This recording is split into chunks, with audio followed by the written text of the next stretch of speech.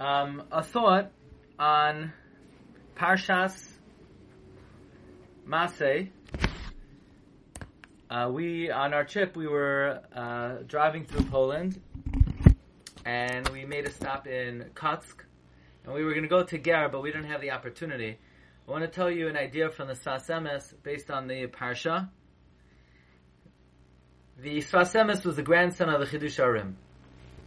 The Chidush Harim had 13 children. They all died. Chidush Harim lost all 13 of his children.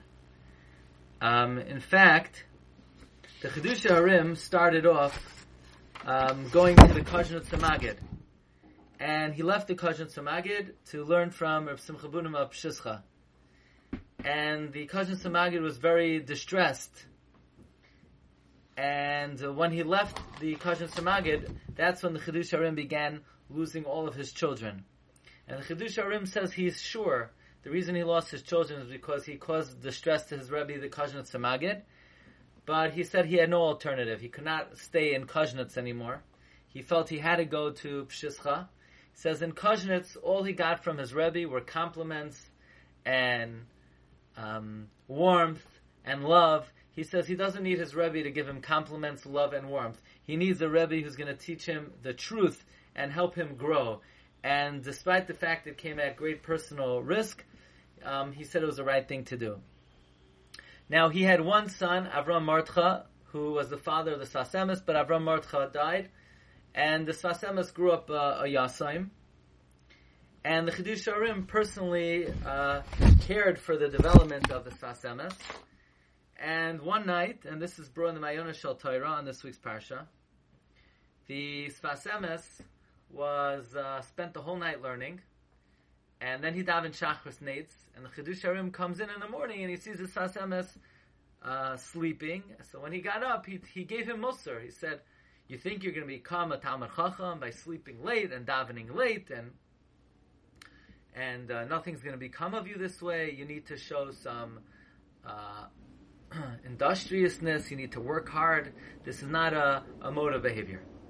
And the Sfas Emes heard him out, and then he said, "By the way, I stayed up learning the whole night last night, and I davened early, and I just needed to sleep a little bit."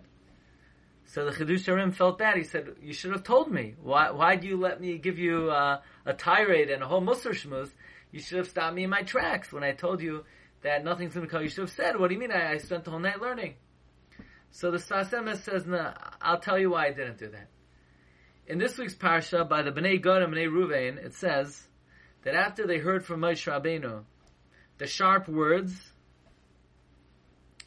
and remember the Bnei Gad and Bnei Ruvain said, "Umikne Rav Hayu." The Bnei Gad and Bnei Ruvain said, "Look, we like it here, Le'ever Le'Yarden, and we're going to build cities, and we're going to keep our cattle here. We have a lot of pasture." And Moshe Rabbeinu says, "What kind of terrible thing is that? Your brothers are going to go and fight the 31 kings in Eretz Yisrael, and you're just going to take it easy over here? What a terrible thing." Moshe Rabbeinu called them Tarbus Anoshim Chatam, a group of sinners. And Moshe Rabbeinu said, "You're turning away from Hashem and you're causing corruption." And they said, "No, that's not what we had in mind. We're going to go fight with our brothers, and we will not inherit our land until we assist our brethren in conquering Eretz Yisrael proper." Oh, so Moshe said, "Fine." Says the Sfas Emes, why didn't the Bnei Gad and Bnei Ruvain stop Moshe in his tracks as soon as Moshe said, "What are you doing? Should Klal Yisrael go fight and you take it easy in your cities of luxury?" They should have said, "No, that's not what we had in mind." Why'd they let Moshe get to the point where he criticized them and he called them Tarbus Anoshim Chatoim? So the Sfas Emes says, from here we see that if a person has an opportunity to hear words of Musar, never lose out and deflate the Moichiach, even though you could have defended yourself and you could make the Musar obsolete.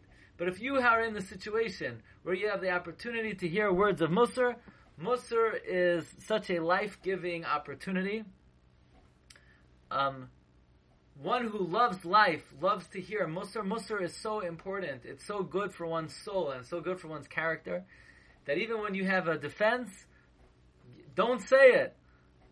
Take the opportunity to be able to hear words of rebuke, and then you could defend yourself, and you could say, look, I'm not doing anything wrong. I don't want you to be suspect of me.